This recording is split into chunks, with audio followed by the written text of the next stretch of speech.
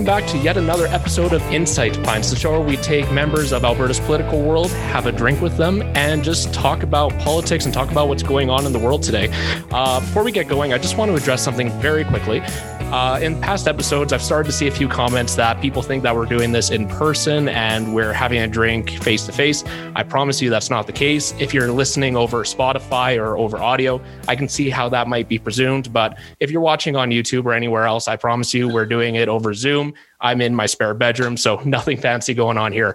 But with no further ado, I want to bring in our guest today. We're going to be bringing in Rick McIver. He is the Minister for Transportation, the Interim Minister for Municipal Affairs, and he has the undisputed title of having the best mustache in the Alberta legislature. How are you doing today? Doing great, Aaron, and how are you? I'm doing fantastic. Thanks for joining me. I know you've got a lot on the go these days with two portfolios. Well, I get to work as much as I want. That's I guess that's the upside. But yeah, it's great to have work to do that matters, and I'm grateful for the opportunity.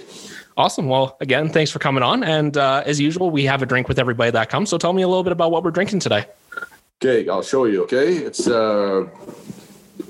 Red Rage. It's a red ale by Tool Shed Brewery. And it's a good Alberta-made beer, but more than Alberta-made, it's made in the riding where I get elected, Calgary Hayes, by a couple guys named Graham and Jeff. And in Graham's backyard, literally in his tool shed, with a home brewing kit, they started messing around with making their own beer. And now they've got, I don't know, it's a bay with, I don't know how many hectoliters they make, but it's coming into a medium-sized brewery at least now. Make several different kinds, first-class beer, and I'm just kind of proud of it because right where I get elected, it was made in some guy's backyard in some guy's tool shed. I mean, that's kind of the Alberta entrepreneurial spirit, isn't it? It sure is, and you know what? He's an enthusiastic guy. I'm told Graham, the guy who owned the tool shed, actually has the Guinness World Record for raising the most money while running a marathon. I think he raised a bunch of money for mitochondrial syndrome. I might not have that. Sorry for all you medical people. I probably didn't say that right. But the fact is, the guy that invented the tool shed raised a bunch of money while running a marathon. So that's kind of a fun fact. Sure. And awesome. Very happy to be supporting that. I picked up the Prairie Pride on my side. Very interested in that. So, I mean, without any further delay, cheers to you. And cheers. We'll have our first sip there. Oh, that goes down really nice. And I guess technically I get to call this work, right? Exactly. I mean, that's my favorite part about this. Yes. No, there are... yeah, it's a pretty nice perk, I'll be honest. But so earlier on, we were talking about the mustache a little bit. And I know this is kind of going back to the summer, but you had done a fundraiser for the Kids Cancer Care Foundation of Alberta. And that made news. That was an awesome thing to see. But how did it feel having your mustache see the light of day for the first time in 45 years? It was a little strange. My upper lip didn't know what hit it. It felt a little bit numb. My wife, who is the CEO and the founder of Kids Cancer Care, she, of course, for social distancing reasons, plus the fact that she kind of earned the right to do it, she cut it off on Canada Day, and we raised about $425,000. Oh wow! Which I'm proud of. Obviously didn't do it alone, had lots of help from lots of people. So yeah, that was made for a fun Canada Day, and people got to tease me for a while, and some people were disappointed that it grew back so fast. My wife likes to tell people that while she was cutting it off, she could see it growing. I don't actually believe that's true, but it didn't take long for it to come back. I'll admit I'm a little bit envious because this is a couple weeks in and I wish that I could just get nice and thick like that right from the start. But you also kind of beat me to the punch because I was going to ask you what you ended up raising, but I saw that you had hit $50,000 and that was your goal and you hit that very quick. So over 400,000 is incredible and obviously going to a very good cause.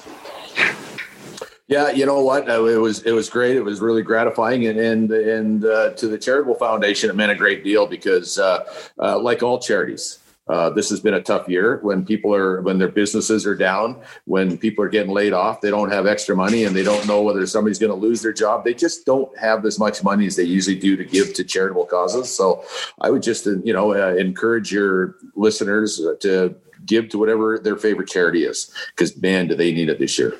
Absolutely. And like you said, everybody sort of needs it right now. You can't really go wrong with where you're going. If there's a cause that's important to you, absolutely, definitely make sure your money's going there where you can.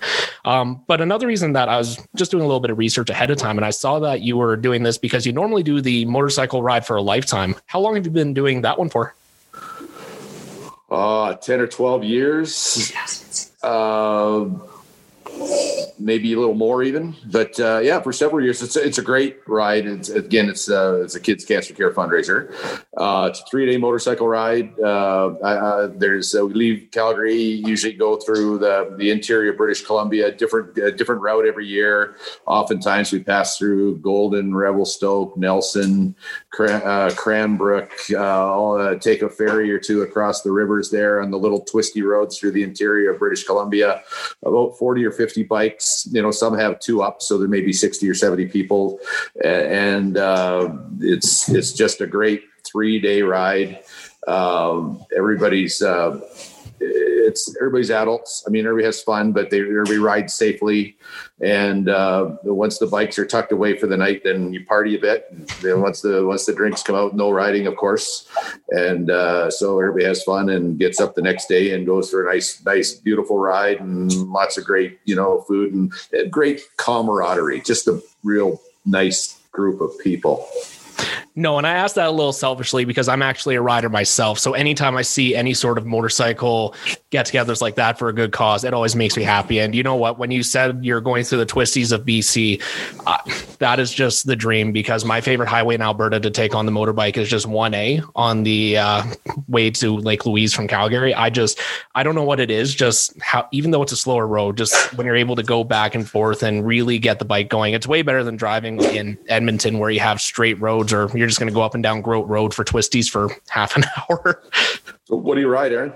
I ride a Gixxer 600. I'm on the sport bike side of things, but I promise I don't ride like what you would stereotypically expect a sport bike rider to do. I ride like an old man.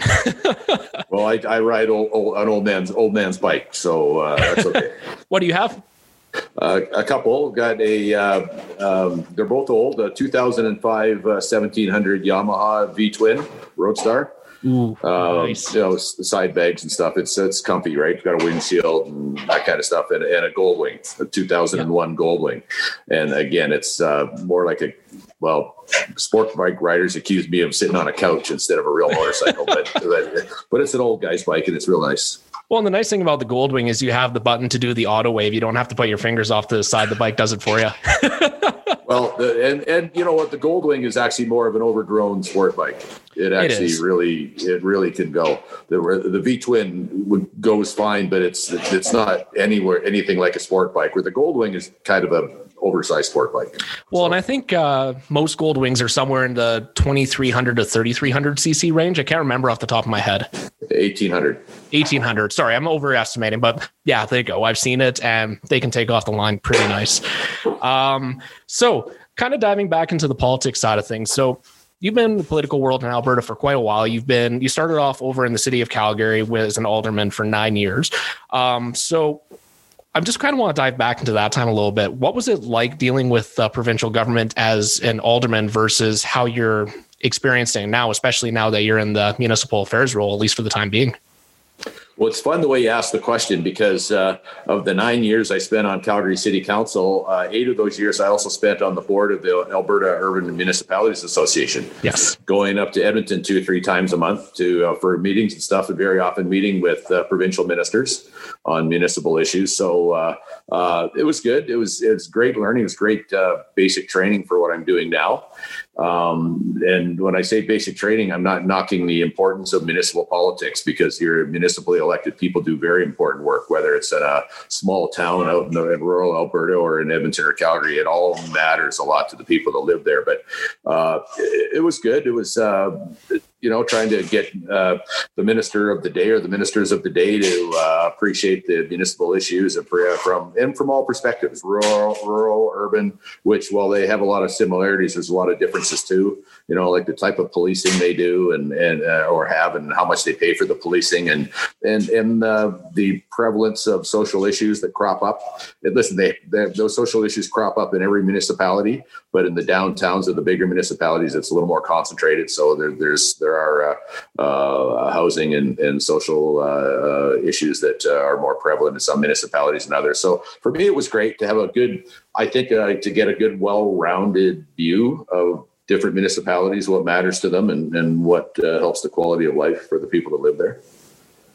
No, for sure. And it's obviously when you're working as an alderman of the largest city in the province, that's going to come with very specific challenges, very unique challenges as well, that maybe only Edmonton would be able to rival. But at the same time, you kind of illustrated that very well. It's a great way to sort of not get your feet wet. Again, I don't want to diminish the role of municipal politics, but it gives you a taste of what it's like, especially when, like you said, you're dealing with AUMA and you get to see what it's like working with the provincial government on a day-to-day basis.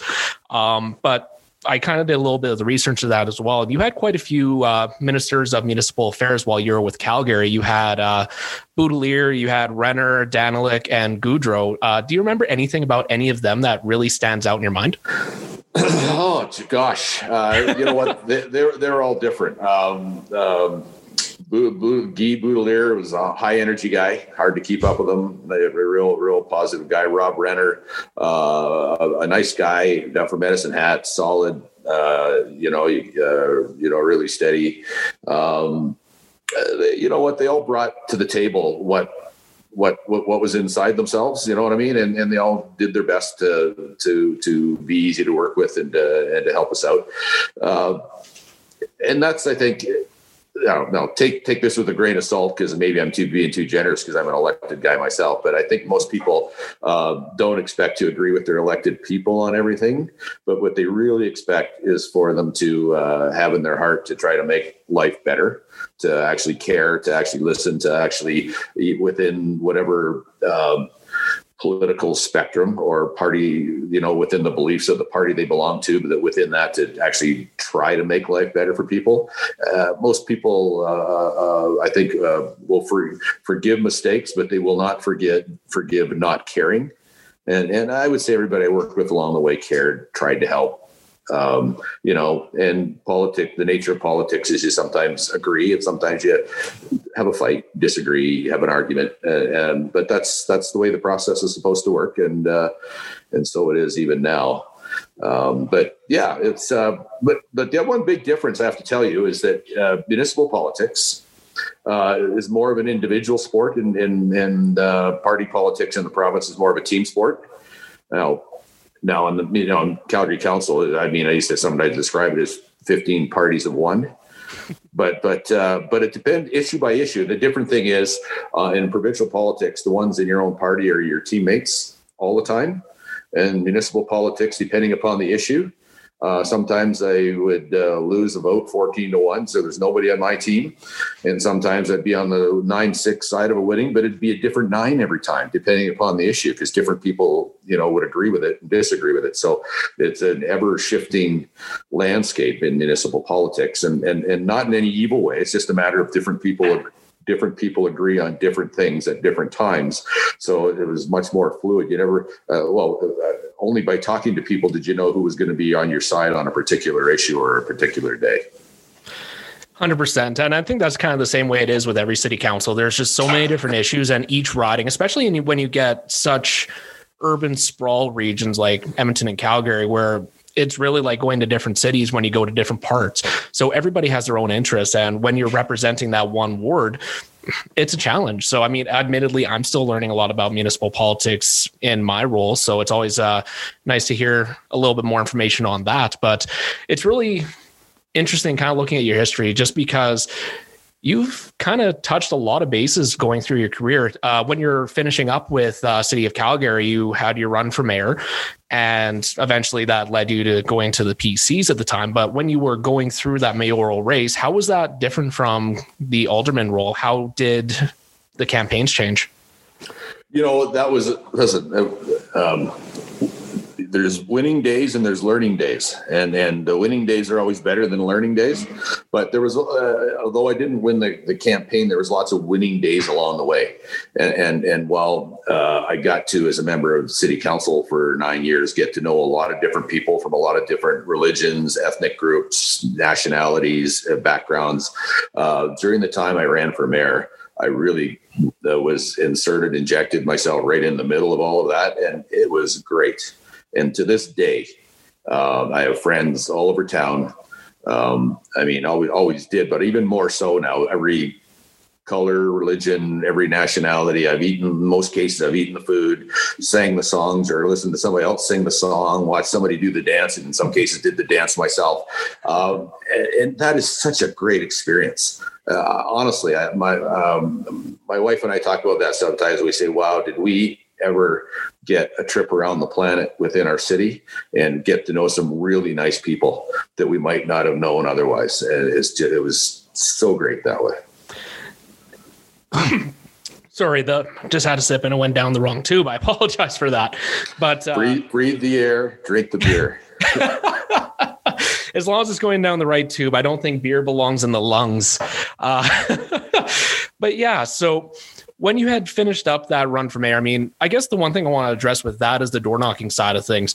It's similar for all levels of government, but when you're going from municipal to provincial, I've kind of talked to some other guests and they've mentioned that when they did that transition, the biggest thing was people trying to learn who's in charge of what, because you might be having your constituents very interested in a particular issue, say healthcare, but you're actually running for federal politics, which is more of it doesn't really touch it as much. So were you finding a lot of that when you did that run, or how in tune did you find people were at the time? It's a mixed bag. When you go door knocking, it's no matter what, there's some people know exactly what the city is responsible for, and the federal government and the provincial government, and other people, it's all kind of mixed together and kind of a jumble. And you know what, it only proves to me that they've got a real life. And that they worry about their family and making a living and whatever their hobbies and their recreation and their sports are. And that's fine. So I guess part of the job is to, talk to people respectfully and if they ask about an issue that doesn't have to do with the order of government that you happen to be running for, you kind of direct them to where they can get help and who to call or offer to make the connection yourself. So that's okay. And again, it's the same thing, I guess, that, people just want whoever is elected and is working for them to actually care enough to make the effort. And of course they like it better if they happen to agree with everything you do. But it's you know what, when you knock on doors, that's what qualifies you to actually be in office. People ask me a lot of times, so how do you know what people want? I said, well, you knock on 5,000 doors and about a little over 1,000 people will answer their door. And if you actually listen to what they say, you have a pretty good idea of what you're doing and how to represent them, because they tell you. If you're inquisitive and listen carefully and try to draw them out with your questions and your whatever statements you make to them, you learn pretty quick. And I'd say it takes about 1,000 people to actually answer your door before you start feeling like a little bit about what you're actually talking about, and that you can make statements that actually represent what most people want. Because in the same way that pollsters, when 1,000 is a lot. So even when people do a poll in the whole province of Alberta, if they talk to 1,000 people, they feel like their numbers are pretty accurate. So I think that's kind of true too. If you're knocking on doors in a riding or a ward or a part of the city or town, is that once you get to that number of people and you notice the patterns and the consistencies between what people want, that it's never perfect, but generally speaking, you pretty much have an idea what's important to people by then.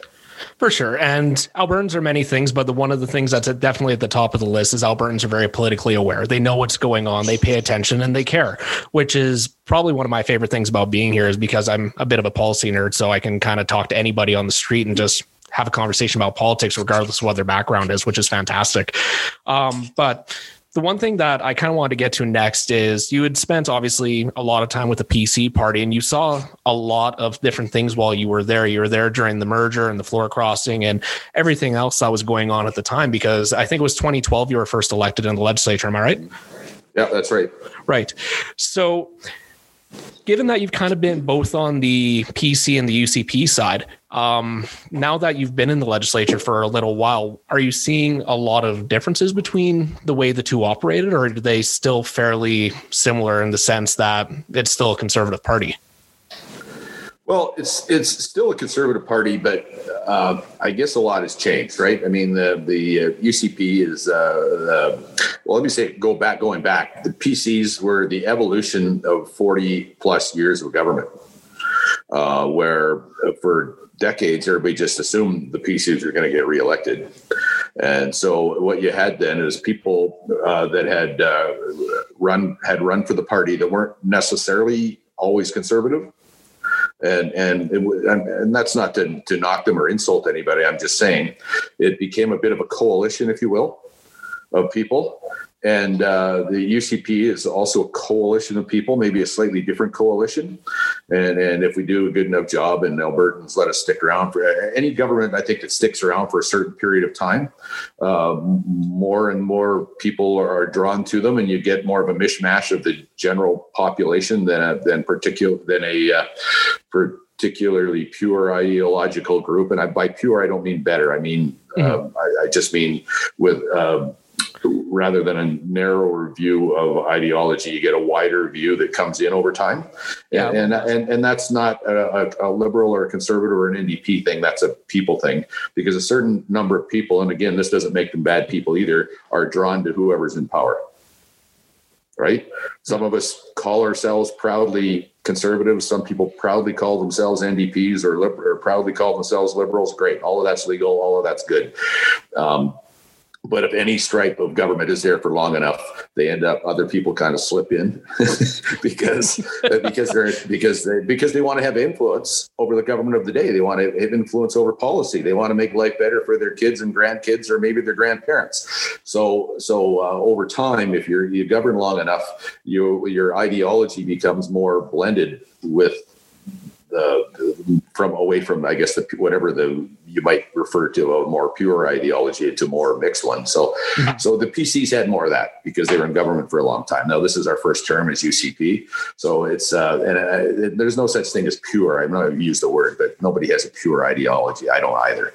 But the fact is, so we're a conservative party, so we're learning, and we're a new government, right? This is our first term. We've been governing for just under 2 years. So we're still evolving and learning and getting our feet underneath us as a government. And it's funny for me to say, because I've been elected at the end of this term, it'll be 20 years. But the majority of people that are in the Legislative Assembly right now, it's their first term. They've been elected for less than 2 years. So it's only fair that they would learn and evolve and develop and maybe change their mind on some things and maybe have their opinions confirmed on other things. They say, I was right all along, and other things say, oh, I never knew that. Maybe I better think about things differently. So it's evolving. And to a large number of people on the NDP side of the aisle too, it's their first term. So I would imagine over there, they're evolving, and some are changing their opinions and some are more dug in than ever. And I think that's just a natural evolution. Well, and it's interesting too, just because when you say that there's a lot of new people coming in, that's natural. I mean, there's always going to be that element of turnover, but just from a purely academic point, I wonder how many people go in for the first time, regardless of whether you're on the NDP, UCP, Liberal, whatever side you are on. Like, what extent you understand the legislative process? Because a lot of people, you might come in and you might be assigned to something like public accounts, and it's like, okay, I've never heard of this committee. What is that? It's just, there's a lot more to being an MLA, obviously, as you know way better than I will. It's a lot more than just going into question period, going into debate, and going into committee. There is a lot of things that happen behind the scenes that the public just doesn't know about unless they get involved in that way. So it's going to be interesting to see what the next 2 years have in store, because with the next election in 2023, there's going to be changes. And let's be honest, a few months in politics is a long time, and 2 years is even longer. So we'll just see, I guess, how things go. I think we'll all live and die a few times between now and the next election day. and that's on all sides of the aisle, right? Because here's what I often ask when things are tough. I always ask people. I say, "You remember what the lead story was on the 6 o'clock news 3 days ago?" And you know what everybody says? No. Right. And no one will remember 3 days from now, or at least most people won't. What was the lead story today? It doesn't mean it's not important. It means that it's important today. And while it might still be later, the public's attention will move to the more important thing that day. So, and I guess it was Gary Marr. I don't think he invented the saying, but I always quote him on it because he's the one that taught me this, is that along the way, mistakes should not be our undertakers. Mistakes should be our teachers. So when you have tough days, you learn. Like I said, there's winning days and learning days. When you have your learning day, the most important thing to do is learn and at least try to make different mistakes. And that's I think that's true again, no matter what side of the aisle you're on. No, and I think that's very well put. I'm glad you said that. So kind of going back to that time, obviously after the 2015 election, when the Alberta landscape just completely changed, that's when the talk started beginning with the merger of the Wild Rose and the PC parties at the time. Now, kind of one thing I was just curious about is when internally did you sort of start hearing those rumblings about the possibility of a merger, because you had taken over as interim leader for a little bit? Well, my good friend Jason Kenney, and I mean that I was about 20 years ago when I was first on city council. I was always a supporter of his, and at one point I was his member of city council, and he was my member of parliament. I sat on his board, on his federal board as a board member, has supported him in door knock for him and all that kind of stuff. So him and I have been friends for a long time. And way back then, when I was the interim leader of the PC party, I was going to run to be the permanent leader. And Jason didn't have to do this, but he actually had the class to come around to my house and ask me if I minded if he ran to be leader. And I said, well, if you're going to do that, it took me about 2 seconds to say, I'm out, and put me on your volunteer list because you're the guy that should be doing this. I would do it, but you're the right guy. So we didn't have anything to fight about there. I just got on board and then just kind of said, as long as you stick with it, I'll stick with you because I think you're the right guy. And we went to, of course, like everything, when you're building something, there's a lot of heartache, there's a lot of tough days, and there's a lot of great days. And I kind of had I'm lucky in that I kind of had a front row seat for the whole thing.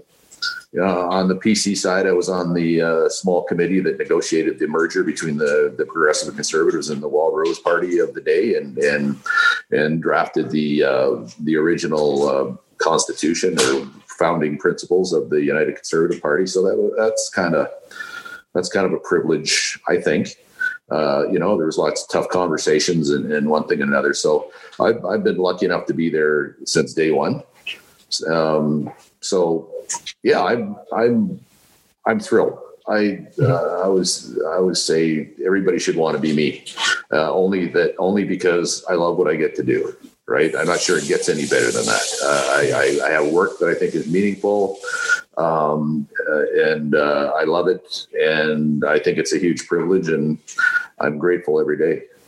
And how does the phrase go? If you have a job that you love, you'll never work a day in your life. Yeah, that's sort of true. You know what? No, listen, I think many days I work like a dog, and I'm just saying. I mean, and some of your listener might say, yeah, he does, or say, I don't believe that lazy guy, and that's okay. Everybody's entitled to their opinion, but let me say this: the work's a lot easier when you do what you want. If it's a passion, there's something that you love, you do work, but boy, it's a lot easier to do it with a smile on your face. And well, I'm sure this isn't entirely true. I always tell people I love my job 96% of the time. Right. And that's not based on statistics. That's based on my general impression. I just almost all the time, I feel blessed to be able to do what I do. And I don't have any trouble getting out of bed in the morning to go to work. Good. That's always good to hear. So you had just mentioned too that I didn't realize that Premier Kenney had actually approached you before he ended up putting his hat into the ring. So, well, I'm sure I wasn't the only one he talked to. Okay? And I'm pretty sure he was thinking about running whether I liked it or not. But I thought it was pretty classy that he made an appointment and come and let me know that he was thinking about that. So when he did approach you and you had mentioned that you were totally okay to just kind of step to the side and let him go because you thought he was the right person, what was it about him that, I mean, obviously I don't expect you to go into your personal friendship with him or anything, but what was it about him that sort of made you comfortable with that idea and say that he's our guy? Well, I always considered him a little bit of a mentor because sometimes I'd ask him for advice and he would help me out and kind of watched how he carried himself. And I thought he had a pretty strong political career in the federal government, in charge of several important ministries. And I think he made a good job of every single one of them. And when you talk to him, he's a humble guy. He's a nice man. So, it's just, I feel and you know what? People that support us might agree with us and people that don't support us won't, and that's fair enough. I'm not sure, and I'm not knocking anybody else, but I'm not sure what other provincial leaders are on a first name basis with a whole bunch of world leaders other than the Premier of Alberta today. And that's not knocking any of the other ones because you can do the job without that. But I think he brings perspective to the table that other people just aren't able to bring. And I think Alberta benefits from that. No, fair enough. And thank you for the insight on that. It's always interesting hearing the human side of politics because I think that's something that gets missed a lot. That's the entire reason this podcast exists is we want to highlight that human side of it because we feel that, we obviously have access to our politicians way more than ever through social media and everything else. And it's easy to kind of yell at somebody on Twitter, but it's good to have these human conversations. We just don't have them enough anymore, even in personal lives. Well, unfortunately, it's it seems like it's a political strategy to do a character assassination on your opposition. But even folks in other parties that I severely disagree with, and I think they're wrong about everything, they're pretty much decent human beings. You know what I mean? Who I just happen to disagree with. And that's just it. If everybody agreed, there would be no need for multiple parties. And at the end of the day, don't get me wrong, there's a very, very, very select few that shouldn't be in politics. But for the most part, people that get involved, they get involved because they care. They want to make their world a better place. And no one's going out trying to ruin anything. They're just trying to go about it the way that they see best. So I think that's something that does get lost in everything. Yeah, and it can. And let's face it, there's enough examples of silly political mistakes that you can make fun of or get angry at that you don't have to wonder why people will can get a bit of a negative opinion. But I suppose if no matter what job you're in, if there's a camera following you around 2/3 of your day, they're bound to catch you doing some things that aren't as smart as the smart things are that you do. But that's on us. If I do something silly, dumb, whatever, that's on me. And part of the job is that there might be a camera or a microphone there, and then you own it. And what they say, what goes on the internet stays on the internet, right? Oh God, is that ever true in 2021? So I guess I'll bring us back now to more modern and contemporary times. I don't want to keep you too much longer because you've been very gracious with your time already.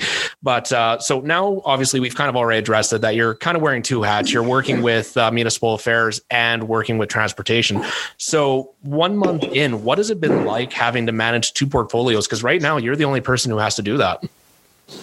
Well, again, it's a privilege, but kind of drinking through a fire hose. I'm lucky in that because of my time on city council and my time on the AUMA board and my several years in the legislative assembly, I've got some basic training, if you will, for municipal affairs. But getting up to date on the current issues, it matters, and there's a few that are hopping right now. Talking about assessment for linear assessment pipelines and stuff like that, and the fact that the energy companies in some cases can't afford to pay their municipal taxes. There's some pressure for the government to help municipalities out with that and to try to develop a new policy that will work going into the future for both the industry and the municipalities. There's planning issues. Age-old intermunicipal problems, right? Where municipality wants to build something and the municipality next to them thinks it's too close to them, it's too big, it's too small, it's not environmentally friendly enough, although the municipality building it might think that they've done their environmental studies and it's all good, or they're stealing, competing for tax base, and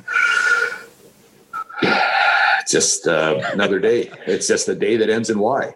And so trying to help sort out those things in a way that makes sense at the end of the day for the long-term good of Alberta and Canada. You have to keep in mind, stick handling the personalities and differing viewpoints of different people. So it's fun. I feel like I have a bit of an understanding of it, but you get surprised too all the time, because there's always a new wrinkle, right? That somebody finds a different way to try to get an advantage on somebody else, or sometimes they will go down the road, hold hands, and completely cooperate, and everything's great. That happens too. It's just that doesn't require a lot of my time and effort when that happens. You usually get involved when there's disagreements rather than when there's agreements. And unfortunately, don't really hear about that too much in the media. It's not often you hear, "Hey, this worked out great for everybody." and just for those people listening, that the getting along, cooperating, and doing what's in the collective good happens all the time, but it's not what they call news. Mm-hmm. It's when things are operating the way they're designed to and the way they should be running. That's kind of the majority of the time, you would say. I would say, yeah. No, and at the end of the day, none of us spend our whole life in one municipality, in one province, or even in one country. So while you're responsible for your municipality, your province, or your country, you should actually care about the rest of it too, because you're going to live some of your life outside of that municipality, that province, or that country. So sometimes it can be tempting to only think of your own interests, but really, you and the ones you love go outside of that circle too. Yeah, totally. So I don't want to get too bogged down into details, because I realize you're still probably getting acquainted with a few different things within municipal affairs. But the one thing I kind of want to touch on is the ICS training, just in relation to vaccine rollout and everything else, because we know that municipal affairs is involved with it, but at the same time, municipal affairs isn't necessarily the one who's sort of operating it. So how does the municipal affairs minister sort of integrate with the Alberta Emergency Management Agency and sort of coordinate intergovernmentally to make this vaccine rollout happen? Well, excuse me, you asked a couple things that aren't exactly equivalent. So the Alberta Emergency Management Agency is part of municipal affairs. Yes. And my deputy minister and I, helped to manage that thing. But here's the thing: my deputy minister is leading the government's effort to distribute the vaccines. But when he does that, he's not working for me; he's working for the Minister of Health. So although he gets his paycheck from municipal affairs, he's not reporting to me when he's working on the vaccine rollout.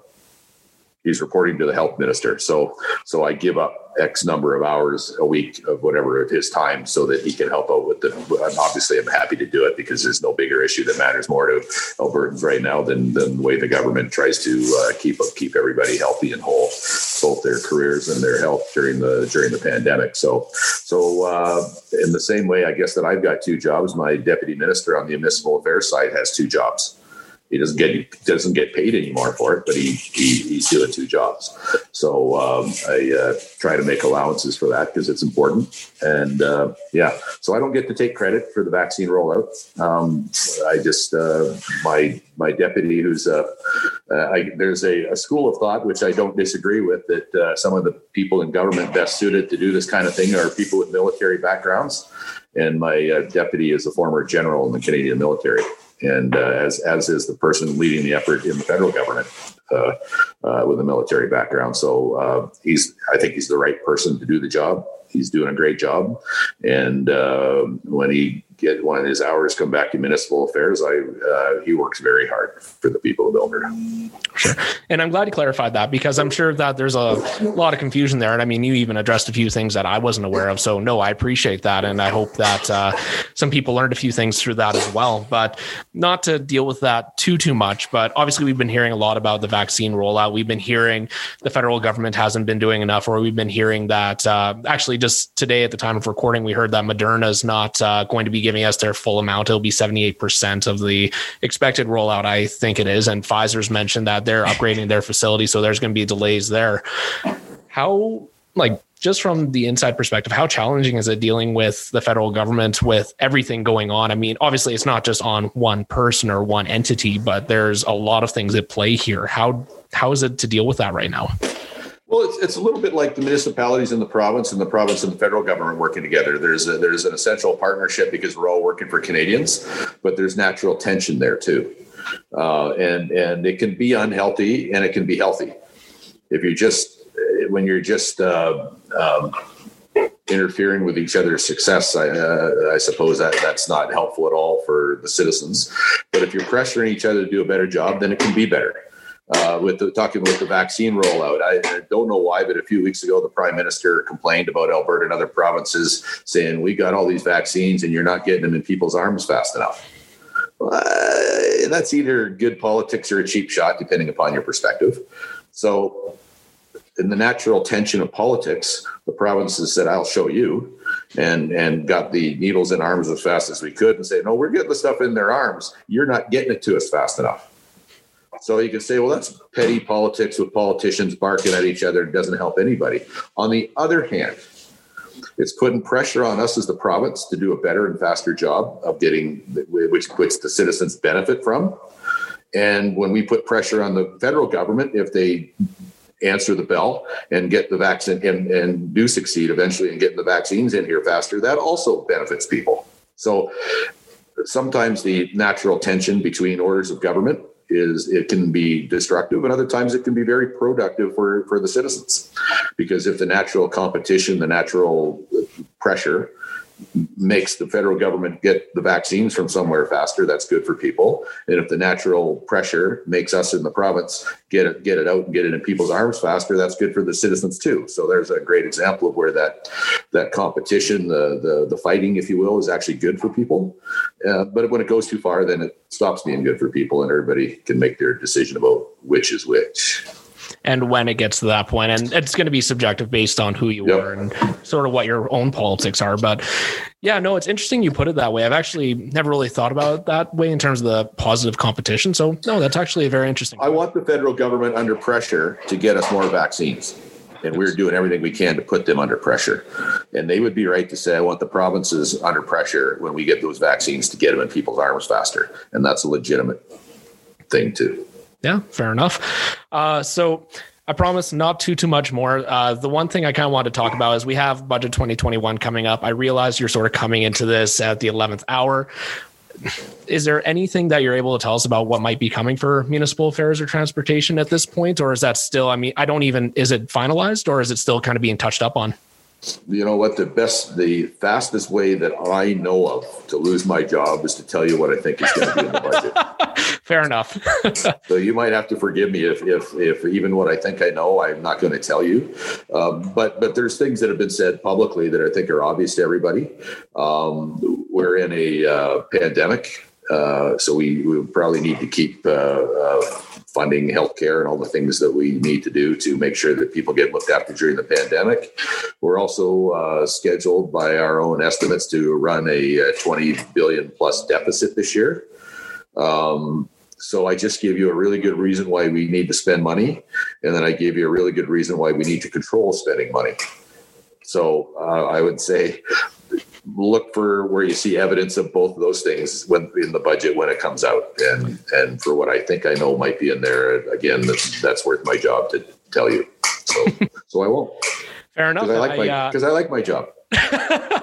Fair enough. And I don't expect you to put yourself in a sort of compromising position here. That's not the point at all. So, Minister, this has been fantastic. Thank you very much for coming on. Very happy to have you. If you ever want to come again, the door is always open. And anything you want to finish up with?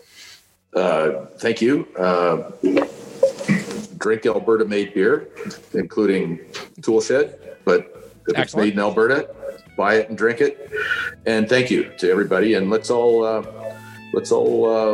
work together, push your government to get the vaccines out to people, and let's just be good to each other so that the maximum number available can survive this crazy pandemic, and we can get where we can actually have a beer together at the same table and shake hands and clink glasses, and no one will be mad. So let's look forward to that happy day. For sure. And I'm looking forward to being able to do this in person again too. Cheers, and thank you again. Thanks, Aaron. Cheers.